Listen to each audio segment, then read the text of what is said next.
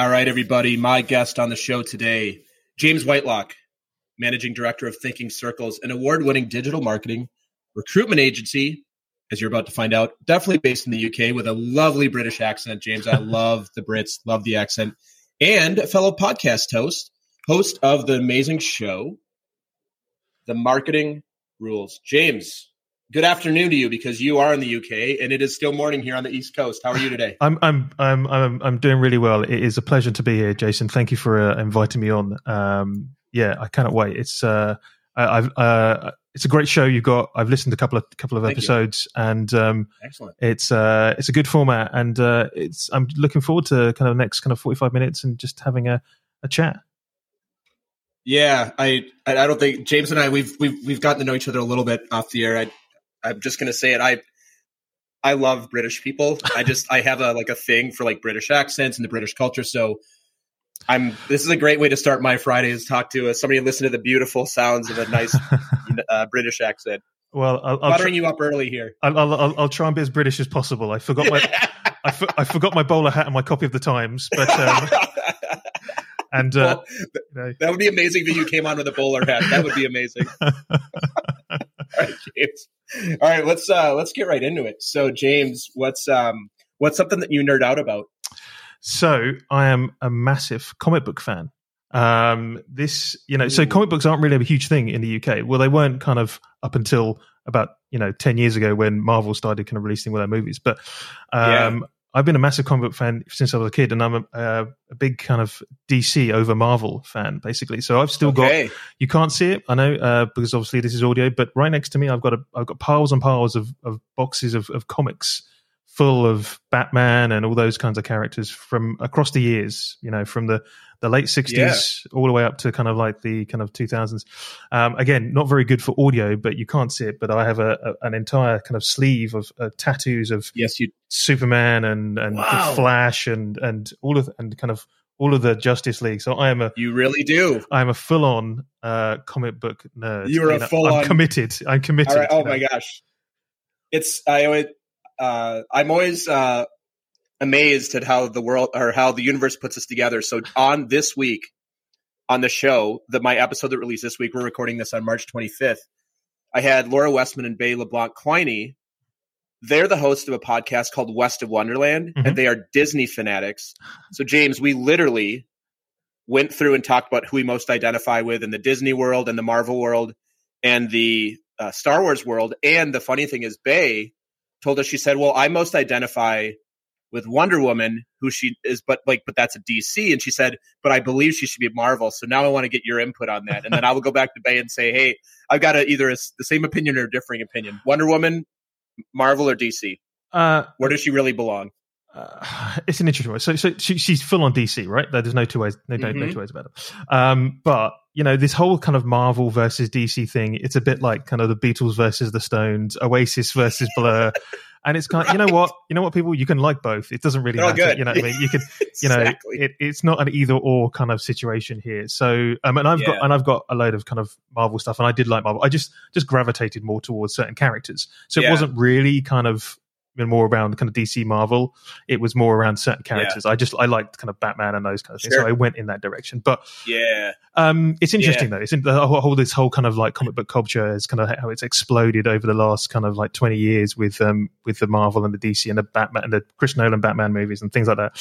And it's much more, and it's totally mainstream now. Whereas when I was collecting, I was a nerd, right? I was a complete nerd. It was weird to be like, oh my gosh. Yeah, exactly. Yeah. I didn't tell people about it, right? There's a whole kind of thing where I was a kid, I loved the comics. Went into my teens, it was kind of like a dirty little secret. You know what I mean? Just holding on to these comics because you didn't want anyone to know that that you were a kind of full on geek around this kind of stuff. So, and then as I got older, I just didn't care less and just kind of completely went into it. So, All right, I got a couple more questions for you here. One favorite Batman movie out of all the Batman films. Wow. So, and have you seen the new Batman? Have you seen the Batman? Twice. Yes. Of course, right? Of course. So I quite like the 89 Michael Keaton version of Batman. Yeah, I quite like that. Tim Burton, it's amazing. Yeah, exactly. And it kind of it leans very much into the comics. It's kind of got a comic book sensibility about it, whereas these more kind of setting it in the real world sometimes doesn't feel comic book enough. And so that's why I quite like that. It's it's got villains who are kind of just a bit weird and crazy, and they wouldn't exist in the real world, and it's a comic book after all, right? This is how comic books work. They're fantasy, they're escapism. We don't need to set it in a real life situation. So I think that's my favorite. That said, I've got a lot of time for the other ones. However, one of my favorite all time versions of Batman is the Adam West 66 version, which which amazing. I've got a lot. So campy and amazing. Exactly right. It is, and that's where kind of Batman kind of started. It was a bit more kind of lighthearted. And I've got a lot of time for that. I can watch those over and over again. I think they're great fun. I'm glad you said that. I used to watch that show. I'm 44, so that show is pretty popular in the 80s. And the thing that I remember the most is, one, the villains are so ridiculous. Yeah. And two, when they would climb up the building and you're like, it's so obvious that they're not actually climbing up anything. They've just tilted the camera 90 degrees. Hilarious. Exactly. Yeah, it's brilliant. I'll just offer this before we move on. The Dark Knight is one of my top 10 all-time favorite films. To me, it's a pretty much a perfect film, but but the 89 is a close second for me. Yeah. I need to go back and watch it. It's just so good. And Kim Basinger and Jack Nicholson, just that amazing. Combined with Batman Returns, the sequel. They're very good. They're good comic book movies. Yeah, that's awesome. All right. So James, tell us about something that's inside of your comfort zone that other people are not comfortable doing. So this is clearly contrary to what we'll come on to, I think, with some of the other questions, but public speaking and presenting. Okay. I'm very happy and comfortable with that. And I always kind of see it as a bit like a muscle, that the more you do it, the better you get and the more you train it. But I know people who can go through their entire kind of lives and careers without ever kind of doing any presenting, any public speaking or anything like that. Not debating, which I know, in America is a slightly different thing, but definitely kind of public speaking and, the podcast has helped towards that. Being a managing director, you have to we present at kind of shows and all those kind of things and expos and conferences. I'm really kind of, I've grown to become very comfortable in that scenario. Yeah. It's, I had a guest I interviewed earlier this week that'll be releasing probably after your episode is, he's a speaker too. Like he's a keynote speaker. And I asked him, for those who want to get more into speaking or have a level of discomfort, what would you recommend? He says, well, one, having a little bit of discomfort is probably a good thing.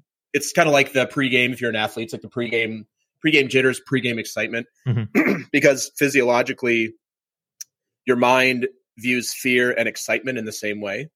Like it feels this, like at a subconscious level. So you can reframe that. And two, what he said is the best way to get over speaking is, one, there's skills around it, but just as importantly, be over prepared so that you don't have to worry about what you're going to talk about. And I said that is brilliant because I'm more of an improviser. I like public speaking. I'm more of an improviser, and I tend to not over prepare because I find that gets me in my head. But I think as I get on stages and stuff, or especially if you're doing a pitch, like I was reading, Steve Jobs, one of the most incredible presenters of all time around products and services. I read that he spent, for like the big Apple launches, like the yearly Apple launch, I read that he prepared between 150, 200 hours for each one of those with his team. They ran through it like 50 times, like the tech. It wasn't like he showed up. He's like, oh, here's what we're going to do today. It's like he was prepared, and that's why they were so impactful. Yeah. So that's awesome.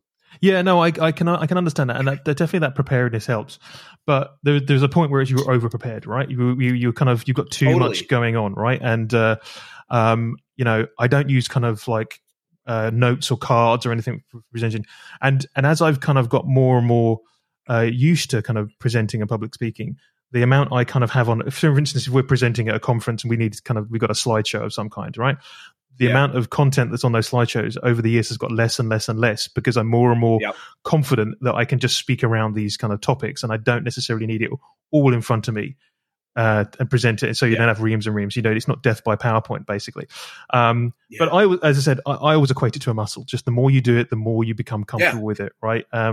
And whatever your technique is to become comfortable, whether it's your breathing exercises, whether it's just, doing it with someone else as well. That always is a really good thing, is kind of tag teaming it, you just kind of, the more you do it, the more you get kind of used to it. And the same with kind of being on camera, the same with kind of interviewing people. I'm sure you possibly, like me, the first time I interviewed anyone for the podcast, I stank. I was terrible, right? Yeah. I mean, I was so busy trying to kind of copy every other kind of podcast that was out there that I loved, and just forgot to be me. And that's also kind of one of those things why people are listening to you. It's not they're listening because most of the people listening to you don't listen because they have heard of me. They're listening because of you, and you've got someone on as a guest, and you just get comfortable with it over time. That's what I've kind of found. Yeah. You remind me, James. You remind me of. I love Tim Ferriss, and Tim Ferriss. I heard him on one of his episodes, and I think he's done a few hundred episodes now of his show, and he was saying that sometimes he likes to go back and listen to his first season, just so he can realize how far he's come. And he's like, hey, and as I continue down this path, I'm probably going to come back to listen to this season and realize how far I've come. And you're just always going to be working on your craft. It's never going to be perfect. And I think what you said is really true. You can't be somebody else on stage. You can't be somebody else as a podcast. So it's the best version of you is always just going to be you, and people are going to sniff it out otherwise. Exactly. I went back and actually re-edited some of the kind of the first 10 episodes of our podcast. I went back and re-edited and stripped out. I used to do this kind of bit of waffle basically right at the start, and I was pretending to be another podcaster. There's basically there's a guy called Adam Buxton in the UK who he's a very funny guy. He does all these kind of interviews, very famous people. At the start of every episode, it's him out walking his dog, and he's kind of doing a little audio piece. He takes a little kind of Zoom kind of recorder thing. And I tried to copy that, and it was just like, oh my God, I've got nothing to say. I'm so boring. Jesus. So I literally went back, cut all those out, and they're much better for just kind of cutting to the chase. So I think that's what's the beauty of podcasting. Be like, that doesn't work. So let's go back and get rid of it. Nobody ever knows it's there when they listen to the podcast. Exactly. All right. So James, we look at the flip of that question. What's something you're uncomfortable doing that other people like doing, or it's in their wheelhouse? So kind of contrary to what I just said, I'm really not good at networking or kind of working a room. When it comes to kind of rooms with big crowds, and you kind of put in that scenario, I'd suddenly become actually quite shy. And I think this is an introvert extrovert thing going on here, really. So I can't. There's part of me that just doesn't do small talk very well. So kind of that opening gambit and online to kind of to start to talk, but I'm just not very good at. I'm much more kind of detailed or kind of subject focused. Get me on talking about a certain subject, and I'm away. But that kind of small talk, I'm not great at, and I think that's what kind of why I'm not very good in that situation. Whereas I know people who can just literally work a room. You know those people when you've seen those people at kind of conferences and networking events where they literally just kind of go round and and they're just like, wow, that's how are they doing that? But no, I just can't do that. I just cannot do that. Yeah, well, this is I like when guests. I've had a couple of guests say this one. Just because I have a large sample set, and I'm that person. I'm a complete extrovert. I love walking into a room where I know nobody. I have zero fear. Yeah. All right, I'm gonna go meet some people, and maybe we'll have deep conversations. Maybe we won't. Small talk is great. Medium. I don't know if you watch Curb Your Enthusiasm. It's an American show with Larry David, but there's an amazing episode. It's actually an episode with Ricky Gervais, and he's sitting at a dinner table, and he's like, how do you feel about elevating our small talk to medium talk? And then he said something to the guy. He's like, so how often do you have sex with your wife? The guy's like, what? Can't believe you asked me that. But there you go. Just come up with a really, really boisterous question to get people we're not talking small talk anymore. I'm not sure the English sensibility would stand for that. I think I might get kicked out quite quickly out of a exactly a networking event if I did that. Exactly. All right, so we're going to talk a little bit about speaking. So if everybody on the planet was going to listen to this episode, which would be amazing for both of us, I don't think it's going to happen. We can wish, and you could deliver a 5-minute message, and not asking for you to do that here on the show. What would you speak about, and what would you want us to do with the information? In other words, what would be your call to action to us after you speak to us? I think it's quite simple, right? I think there's two things that we need to do. Read more and travel more. Two easy things, right? Get to know the world, understand the world a bit better, understand the people in our world, understand the different viewpoints in our world, and then exercise that. Go visit go to these different places, travel the world. Now, I'm not the most traveled person, but I have traveled a little bit, and I'm totally the better for it. And over the last few years, I've definitely been reading a lot more. I make an effort to read a lot more, and it doesn't matter what you read, right? Just for one, just build your vocabulary. It just makes you more worldly. It doesn't necessarily, obviously there are certain books you should probably be reading, but you know what I mean? Having just a broader experience of life through the reading and through travel are going to make you a better person, the people you're visiting a better person. And I think that's just one of the things that we should all do more of. Now, I know obviously financially not everybody in the world is able to do that, and there might be all kind of other kind of issues associated around that these days with kind of with regards to the economy and regards to the ecology. But it is, I think, you can just make you a much better person. If you can kind of visit other parts of the world and read about other parts of the world and just expand your mind. Yeah, I love that, James. So 2 questions before we run to the commercial break here. Number 1, where's the next trip? Where's the next location you're going to for fun? Or you'd like to go for fun if you don't have it planned yet. So I had a very big kind of holiday out to Southeast Asia cancelled during kind of COVID. So that was a trip to Vietnam, Cambodia, and Thailand. So at some point that needed to be rebooked and kind of find my way over there. But before then, I would imagine I like a lot of people kind of need a bit of just a holiday. I need some sun. I need a beach. So, a trip to Greece or something from where we are in the UK is probably quite a nice kind of trip out. But, my travel is trying to be like, I don't do as much for work anymore, but, it's kind of a year on of just a little 1 week holiday somewhere. And then next year, it's a kind of a slightly larger, maybe take kind of 3 weeks off, maybe a month or something and go do a bit of traveling. But so Greece probably next, but then after that, a bigger one to Southeast Asia. Yeah. Awesome. And second question, what's a great book you've read recently that you can recommend to all of us? So I quite like what was it called now? So I read 1984 again recently by George Orwell. It's a very timely book. Which is It is, and it from a book that age, it doesn't seem to age. You know what I mean? There's always something in it. Okay, there's always a lot of truth in there. There's something in it. So if you haven't read it, go back, go have a read of it. It's not very long, it's still a good book even today. You'll get through it in kind of like a couple of hours, basically. So go check that out. Yeah, that's awesome. Well, thanks for everything you've shared with us so far, James. We're going to take a real brief commercial break. We'll be right back after this. The Talking to Cool People podcast is brought to you by Jason Frizzell Coaching. Jason works with amazing people who are looking to find and develop their passion and purpose and create their journey to wherever it is they want to go. Check us out at jasonfrizzell.com, Facebook, or on Instagram. Jason loves hearing from anyone who thinks it would be cool to connect, to be coached, or to be a guest on our show.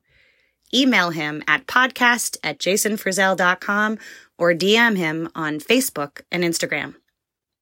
And now, back to some more amazing conversation on Talking to Cool People. All right, James, we're back. Hey. What else would you like us to know about you? So we know that you are a comic book guy. You travel, you read, you like to speak. We know you don't like to work a room, but you will if you need to. What else would you like us to know about you? So I'm actually educated as a fine artist. So my degree is in fine art. So I studied painting, printmaking, and sculpture as my degree. And it's one of the things I've only ever been that good at was being able to kind of draw and paint. And so it's pretty useless in the real world, but it was the only thing I was ever kind of good at as a kid. I wasn't particularly academic. So that was that's my background.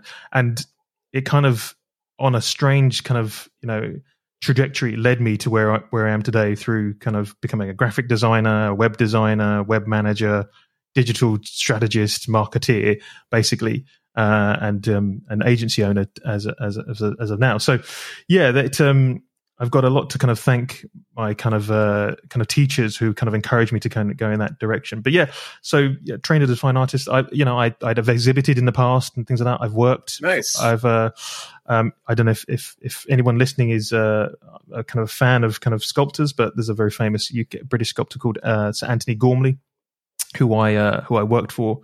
For a while, he had a whole team of kind of apprentices basically welding all of his sculptures together. So that was one of my kind of skills I learned at university when sculpture making. So yeah, plasma art, cutting, welding, all that kind of stuff, and I can do. Do you still dabble in it when you have time? Not really, no. I describe it that I look and collect art really well, but not actually kind of, I can't do any of the other stuff anymore. And I just don't kind of have the time. I suppose I appreciate it more than I do now. So that's where my kind of devotion to art lays now in looking at it.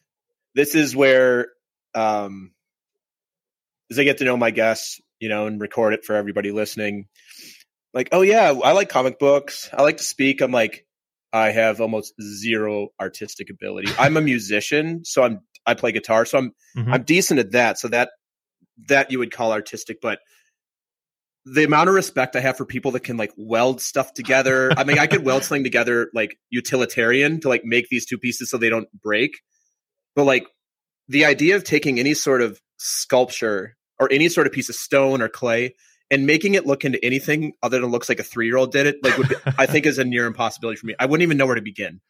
I would, yeah. So mad respect. I think that's such an incredible talent that people have that I certainly wish. I don't know that I wish I had more of it. I just have an incredible amount of respect for it because it's so far out of anything I would know how to do.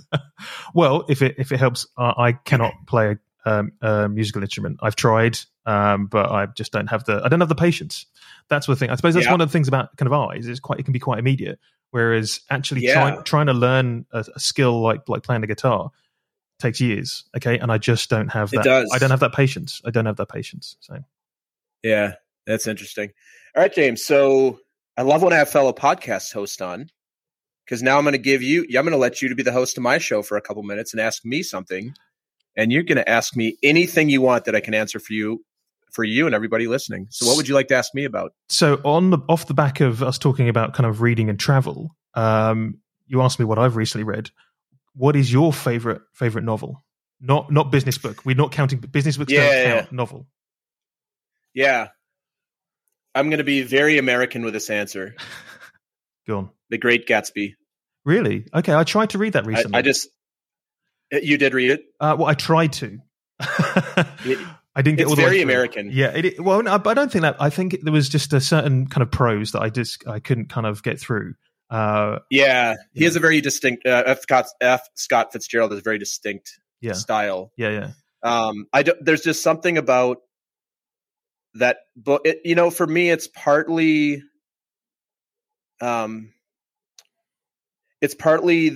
I have some nostalgia for it because it's required reading. So I grew up in Minnesota, and F.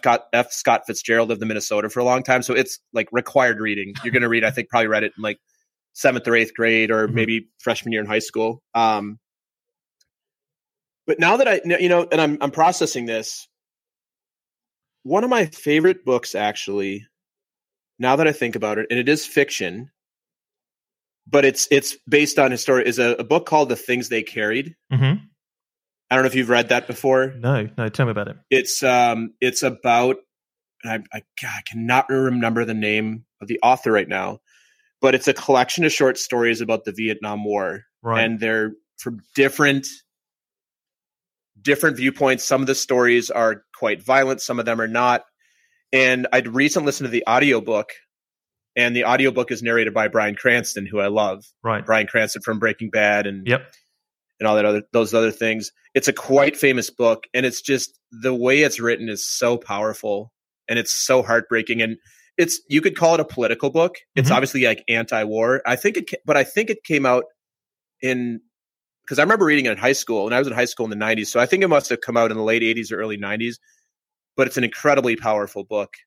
Tim O'Brien, I think it is, or Tim O'Brien. That's it. Yeah. That's. I mean, it's sold. It's a quite famous book. Yeah. The things they carried. I would highly recommend that if you have a stomach for that style. The storytelling is unbelievable. It's sad. Yeah. It's about the Vietnam War. So there's things, but it's just really powerful. And he's a vet. He was a vet. He was a soldier in the Vietnam War. And now that you say that, and then the other book that I just absolutely adore is The Stand by Stephen King. Okay. I just think that book is, I don't know if you ever read it. It's a beast, man. It's over 1,000 pages, but it's just, I like post-apocalyptic stuff for some reason. And it's all about like the end of the world. And then there's like a few people living and good versus evil. So I gave you a long-winded answer. I gave you 3 answers. So I was like, this is how my demented mind works. I'm like, oh, it's this. But I'm like, no, it's this and this. But I don't like to choose. But it's like one of those things when someone asks you any of your favorite things. There's always more, it's so hard to pick one, right? It's like your favorite movie, and it's like, oh well, I like this, but I like this as well. And then suddenly you've got 5 or 10 even, and you can't choose between them. They're the ones you always go back to. So it's a bit of a trick question, really, to name. Yeah. Well, the other thing I'm realizing now is it's like my eccentric taste of like classic American literature, and like violent Vietnam, and like fiction about post-apocalyptic nuclear holocaust and diseases. Yeah, Stephen King. But then there's The Great Gatsby as well. So it's all kind of it swings and roundabouts. Exactly. Great question. Nobody's ever asked me that. Thank you.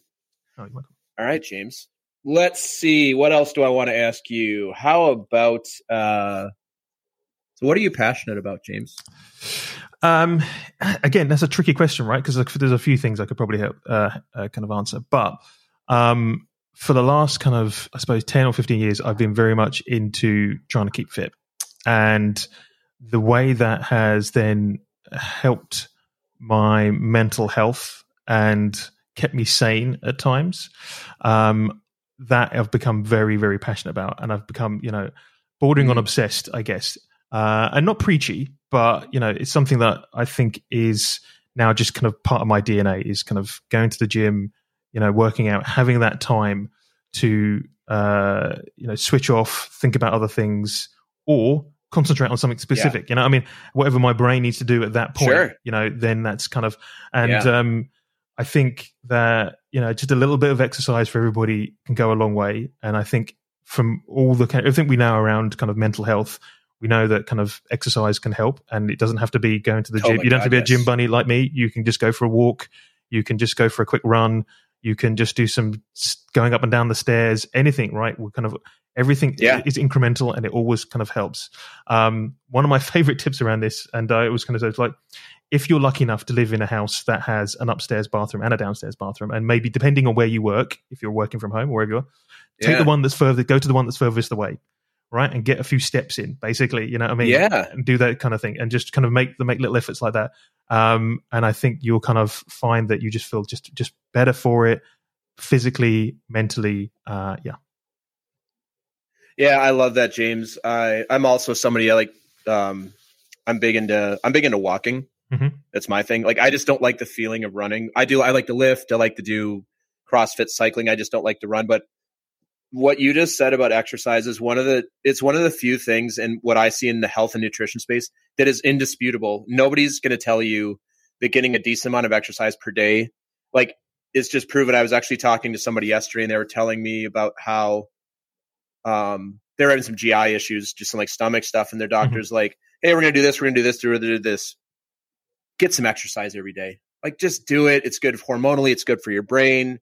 It's just a great thing. And then the second thing I want to give to you is that badass tattoo you have on your arm looks a lot better when you got some muscle underneath it. So yeah, keep it going. Like I see people with tattoos on their arms, and then I'm like, but they're not working out anymore. I'm like, it kind of loses its shape because when it doesn't look as good. Well, there you go. There's a tip for anybody. If you before you get your tattoos, get ripped. There you go. Yeah.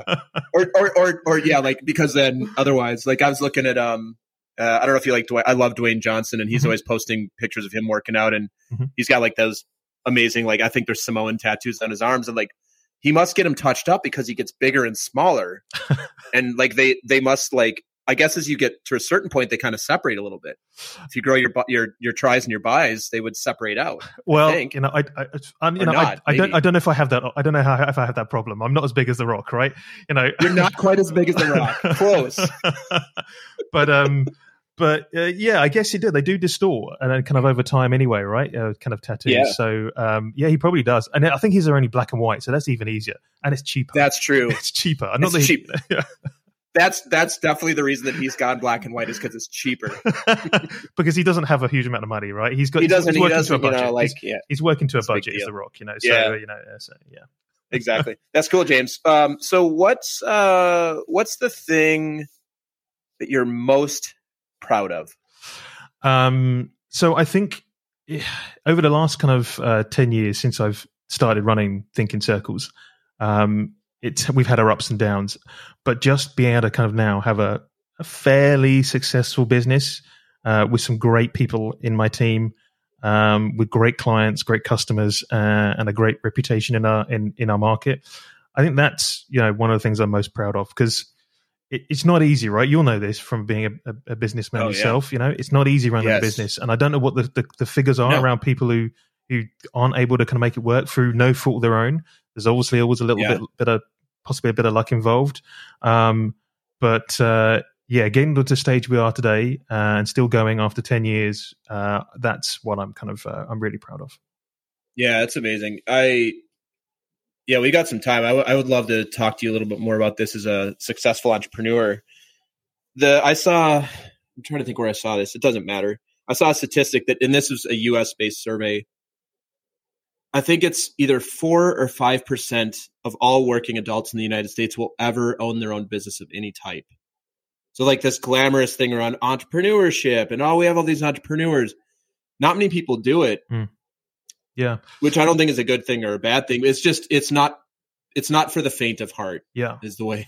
Well, I tell you what, and this isn't one of your questions, but what does annoy me, I think kind of TV programs like The Apprentice, and is it Shark Tank or whatever it is? Those kind of like ones where you're kind of it gives a false impression of what it is to be a business owner and what it is to relaunch a product and the kind of things you need to do around that. It's all, and I think that I don't think that helps the entrepreneurial cause, right? Because you just get these people who are just, it just doesn't, that whole kind of scenario doesn't feel right. It doesn't feel real world. It doesn't go through what actually happens when you are trying to kind of run a business. And it doesn't matter any business, whether it's if you're just yourself, a solo entrepreneur, whether you've got a team of 10, 50, 200, thousands, there are different issues. And there are always things that are going to be barriers that are going to be put up against you. But my real bugbear is those TV shows that just have a false impression of what it is to be a business person. Yeah, like it's because what's interesting news is either the spectacular fails, like Theranos, and I don't know if you have this in the UK, but Travis Kalanick, he was the CEO of Uber. He's now there's a whole show on Hulu. He's played by Joseph Gordon-Levitt. Speaking of Batman references, who's playing him? There's a show on right now with Amanda Seyfried playing Elizabeth Holmes from Theranos. So like the what's interesting to people is either like the spectacular success stories, like Zuck and Social Network, which wasn't so positive for him, but obviously he's a success story, or the spectacular fails. But in between is like actually where all the work happens. Yeah, and we've got people. I know I have entrepreneurs listening, or people that maybe want to be entrepreneurs of all different industries. What would you say to somebody who's maybe a year, maybe a 2 in, they see a possibility, but it's not going as they expected? And I would guess that that's everybody listening, because I've never met an entrepreneur who after a year or 2, I'm like, so how's it going? They're like, it's going so well. It's going better than I could have expected. It's like, there's never, and I'm speaking from my personal experience, like people going to entrepreneurship, like you said, whether it's solopreneur, like I work for myself, I have like some, support stuff, but I work for myself. You have a team. We do this because we want the freedom to run our own business and think we know how to do it. And then what ends up happening is not that much freedom all the time. Yeah, you're right. And I think that's a good thing to kind of to explain to people is running your business takes hard work. It takes up all of your time, and sometimes for very little gain, for not much coming in. And I guess one of the things I would suggest is don't get hooked up on the word entrepreneur, and just be what you want to be. Do your thing. Don't worry about being the definition of an entrepreneur is someone who takes risks and who buys and sells companies. Most of us won't ever get to that stage, right? We're just business people, and we do what we can. We like to work with the clients we've got. We work with the people in our teams and our suppliers and everything else, and we're just good at that. There's going to be tough times. I remember the first year that I set up my business, it was so bad that I started looking for in air quotes a real job, But I had some good people around me and just said, look, no, just stick with it. You seem to be good at what you do, and just stick with it. And I think that's the other thing is we're all going to go through. You're always going to have bad times, right? There's no such thing as you're always going to hit dips. There's always going to be global depressions. There's always going to be something going on that is going to be able to affect what you do, and you just have to stick with it. And partly it's a kind of a mental attitude as opposed to just actually as a physical doing stuff basically as well. So those are the things I think I would offer. Yeah, I love that. I'm going to add one thing to here. The being good at what you do is not enough, because if nobody knows about it, and I mean, this is what you do for a living, right? Marketing. So I do brand strategy for personal brands, and I'm a former salesperson. So I know, and this happens a lot in like the coaching, consulting industry, in public speaking, kind of like authors. You can be the best, and you're not going to have a successful business without some sort of ability for people to find out about you. I think that's I know a lot of amazingly talented people, and they either don't know how to market and sell themselves, or they're not willing to invest in somebody else to help them. So they end up never going anywhere, and they're amazing. Yeah. But there's so many amazing people in the marketplace who also have good sales and marketing. So the idea, like, and you probably know a lot of people like this, who they're like, oh my God, I hate sales and marketing. I'm like, well, then you can expect to flounder around and hope that you build a referral based business, which takes much longer. Yeah.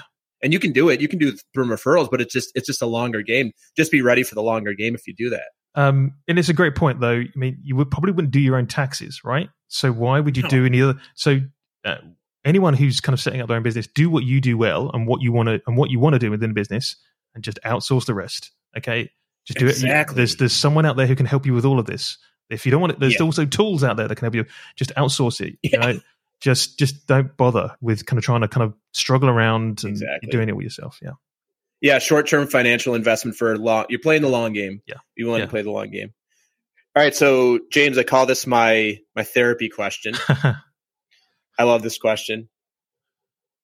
What's something that you're afraid might actually be true about you? So this is an interesting one. So actually following on from the previous question is that maybe I'm not as good at my job as people think I am. That perfect. That I have massive imposter syndrome. Okay, basically, and that I think I'm good at it, but at some point, surely someone's going to catch me out, right? You know, and I know definitely within my own team, one of my ethos is always employ people who know more than you do. And I've got a team of people who are way more kind of experienced than I am, but for some reason I just have I seem to be kind of at the kind of the managing director. But yeah, I don't think I do know as much as I'm meant to know, and I think that that's what I'm afraid of people kind of really kind of finding out. Yeah, well, I think that makes you, one, very human. Yeah, and two, likely one of the great challenges of leadership, in my opinion, is that you're kind of, to me, like, society is and I think this is shifting, but the vulnerability in leadership of I don't need to know it all. Like, I grew up in a culture where your boss kind of knew it all, and there's nothing wrong with it. That was just kind of the way your boss knew how to do it, and that was great. And now it's like, hey, like, I actually don't know it all. I need your support. I think that is shifting in some, like, I think digital marketing obviously is a pretty forward-looking industry. It's modern industries. It's actually like, hey, it's okay that my boss doesn't know everything. We have a team of us to do it. And the vulnerability is actually what has people want to be on the team with you. Yeah. And like letting you lean into your strengths versus having to be it all. So the second part of this question that you don't know is coming. well, you might know because you've listened to the show, is what do you do to compensate for that thing that you're afraid might be true about you? So, as I said, I surround myself with people who do know more, basically, and that can only make all of us look better. Basically, that's how I try and run a business. So they make me look good. Basically, that's how we do. And I don't necessarily always take credit, but sometimes I do. That's what you get. That's why it's your agency. You got to take credit sometimes. Well, I'm obviously good at something. Even if I don't know all the ins and outs, specifically of what I'm meant to be kind of known for, I can obviously run the agency. So surround yourself with people who know more than yourself, who can do the job better than you can. I think it doesn't matter if they know it and you know it and everybody knows it. That's just, I think that's a good thing. Yeah. All right. Since I've got you here, you run a team, you're a leader of people. I'm going to ask you something that's, I don't ask everybody, but this is, for the audience. Mm-hmm. People are going to be listening. They might be looking for work, or like, what do people look for when they hire? So you had said skills at the beginning, but I'm curious if you were going to pick one thing that has you be a heck yes to somebody, like, and let's say the skills are the same. Yeah. Like the skills are the same. Tactically, that somebody can do the role. When you're hiring, James, what is the thing that you want most for an employee that you would bring on? So I think there's a certain, these are really kind of like passe answers, but you want someone with a bit of energy who's obviously kind of shown some interest in what they're going to be doing, in what the business will, they've done a little bit of homework, just someone who's just shown some interest and enthusiasm about those kind of things. Assuming they've got all the kind of skills and they've got a bit of a background, I don't care, if they've been to university, if they've got a degree. Because I haven't, and my degree, my degree is in something completely different to what we do now. So I can't kind of expect it from anyone. But is that spark, is that energy, is that enthusiasm, that engaging and wanting to kind of to learn and to know more and to be part of that team. And I know they're all kind of basically synonyms for the same thing, but there's usually you can get it. And I don't really care about kind of, this whole company culture thing, because we're not a big enough company to have, a massive kind of company culture. Right. So we don't really have to worry about those kinds of things. But there's just enthusiasm, someone who just wants to engage, is excited to be kind of part of the world that we live in and work in. And that I was, that's what really excites me when I'm talking to people about becoming part of the team. Yeah. Yeah. I help some of my clients with hiring. Like I don't hire for them, but they'll, as a coach, like sometimes they'll be like, hey, I'm considering these two people and work through it. It's a bummer when you have the person that could be great, but they don't bring that. Mm. Yeah. Have you probably run into that where you're like, God, this person would be so good for the team, but I'm just not feeling it. Yeah. They're not bringing the juice. Yeah. I mean, modern hiring might say you would probably kind of take them both on. You know what I mean? Because actually, the interview process, obviously we're in the recruitment space. We're marketeers for recruiters. That's what we do. And sometimes people just don't bring their A game to interviews. It's a very false environment to put people through, right? And they just don't perform great. So, there's all kinds of techniques where you take them out of the environment, put them into, I mean, when I had an interview in a pub once, right, for a job, I sat down with my future boss and we had a drink. And it's a different setting. Now, some people might find that really disconcerting. Obviously at the minute and through the kind of pandemic, the last couple of years, people have just been doing it all online, which again, can be very difficult to kind of make that kind of whole hiring process. So there's no kind of one kind of size fits all to hiring, but you'll know it. And I think as an employer, you just have to be aware that you're putting someone through quite a potentially stressful situation. An interview is really stressful. And that, sometimes people, don't act their best, and you've kind of got to use a bit more intuition, and maybe there's other ways of going around that. And as I said, take them out of that environment is sometimes a kind of a way of kind of going about it. And maybe even within the interview, don't get too hooked up on talking about their background, their experience, the kind of what would you bring to the role, more of them as a person, and you'll kind of pick up on those kind of things, I think. Yeah. Thanks, James. I appreciate you doing a little improv with me here, because I was just totally off the cuff, but I got you here. Let's get some more wisdom. So as we start to wrap up, world philosophy, how do you see the world? I mean, it's a difficult question. Again, it's like picking your favorite novel. I think you'll have kind of noticed a trend about my kind of slightly kind of upbeat and kind of philosophy around everything. Is that this is a world that's full of amazing people, right? And we just need to know more of these people, get to know more of these people, understand different people's viewpoints, and take the time to talk to different people. Doesn't matter whether that's ethnicities, age, whatever those kind of things. And just kind of be more open. The world is full of great people. Okay, I would suggest that the world is probably 99.999% full of really good people just trying to make it through, get through, living their life, enjoying what's enjoyable to them, being sad about the things that is sad to them. And the more we can understand that and kind of, empathize with that and be in tune with that, I think the world would probably be a much better place. I love that. Yeah, you and I share that philosophy. I believe the world is mostly good. It's unfortunate that 0.1% seems to take up a lot of time, energy, it's who shouts the loudest, right? It's a lot of havoc. It's a good marketing place. Whoever shouts the loudest, right? I mean, it's But you're right. Exactly. It is a sad state of affairs. But yeah. So James, I have no doubt when the audience listens to this episode, they're going to want to know more about you, know more about what you're up to, especially if you're in the recruiting space. And I've had some recruiters, people in the recruiting space on the show that I'd love to connect you with. How can people connect with you and find you? So you can either search for Thinkin Circles. So that's THINKIN circles. So it's not thinking, it's think in. A little bit like thinking outside the box. That's where they kind of... So Thinkin Circles, you can go to thinkincircles.com. You can search for me personally, which is James Whitelock. That's WHITELOCK. You'll find me on Twitter, on LinkedIn is where I spend a lot of my time. So yeah, feel free to connect with me on LinkedIn. But yeah, you can also on Instagram, whichever your kind of social kind of media platform of choice is, apart from TikTok and Telegram, where I'm not kind of currently, so, but LinkedIn is probably the best place. But everything else is great. Yeah. LinkedIn is the best place probably. Yeah. Awesome. Yeah. Well, and for the audience, we'll put all of that in the show notes. So you can just click into the show notes and, please connect with James. As you can tell, James is an awesome guy.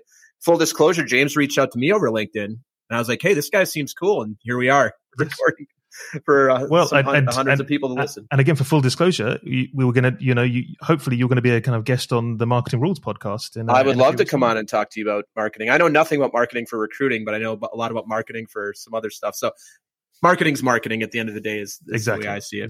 Exactly. All right, James. So thank you for being on. I really enjoyed getting to know you here. Love if you would leave us with some words of wisdom, short and sweet. So this is based on a quote from Simon Le Bon that I've tried to live my life by a certain amount. So it's no nostalgia, no regrets, and always mix your drinks. Always mix your drinks? Yeah. That's I love that. That's fantastic. Anytime a guest leaves, drops a quote that has something to do with alcohol, I'm super into it. Well, James, thank you so much. Great to have you on today. Can't wait to have everybody get to know you and meet you, and we will be connecting soon. Thank you very much. It's been a pleasure. Thank you. All right, man. That was fun. Thanks for listening to another episode of Talking to Cool People with Jason Frizzell. If you enjoyed today's episode, please tell your friends. Follow us on Instagram and Facebook, and give us a shout out, or take a moment to leave a review on iTunes. If something from today's episode piqued your interest and you'd like to connect, email us at podcast@jasonfrizzell.com. We love hearing from our listeners because you're cool people too.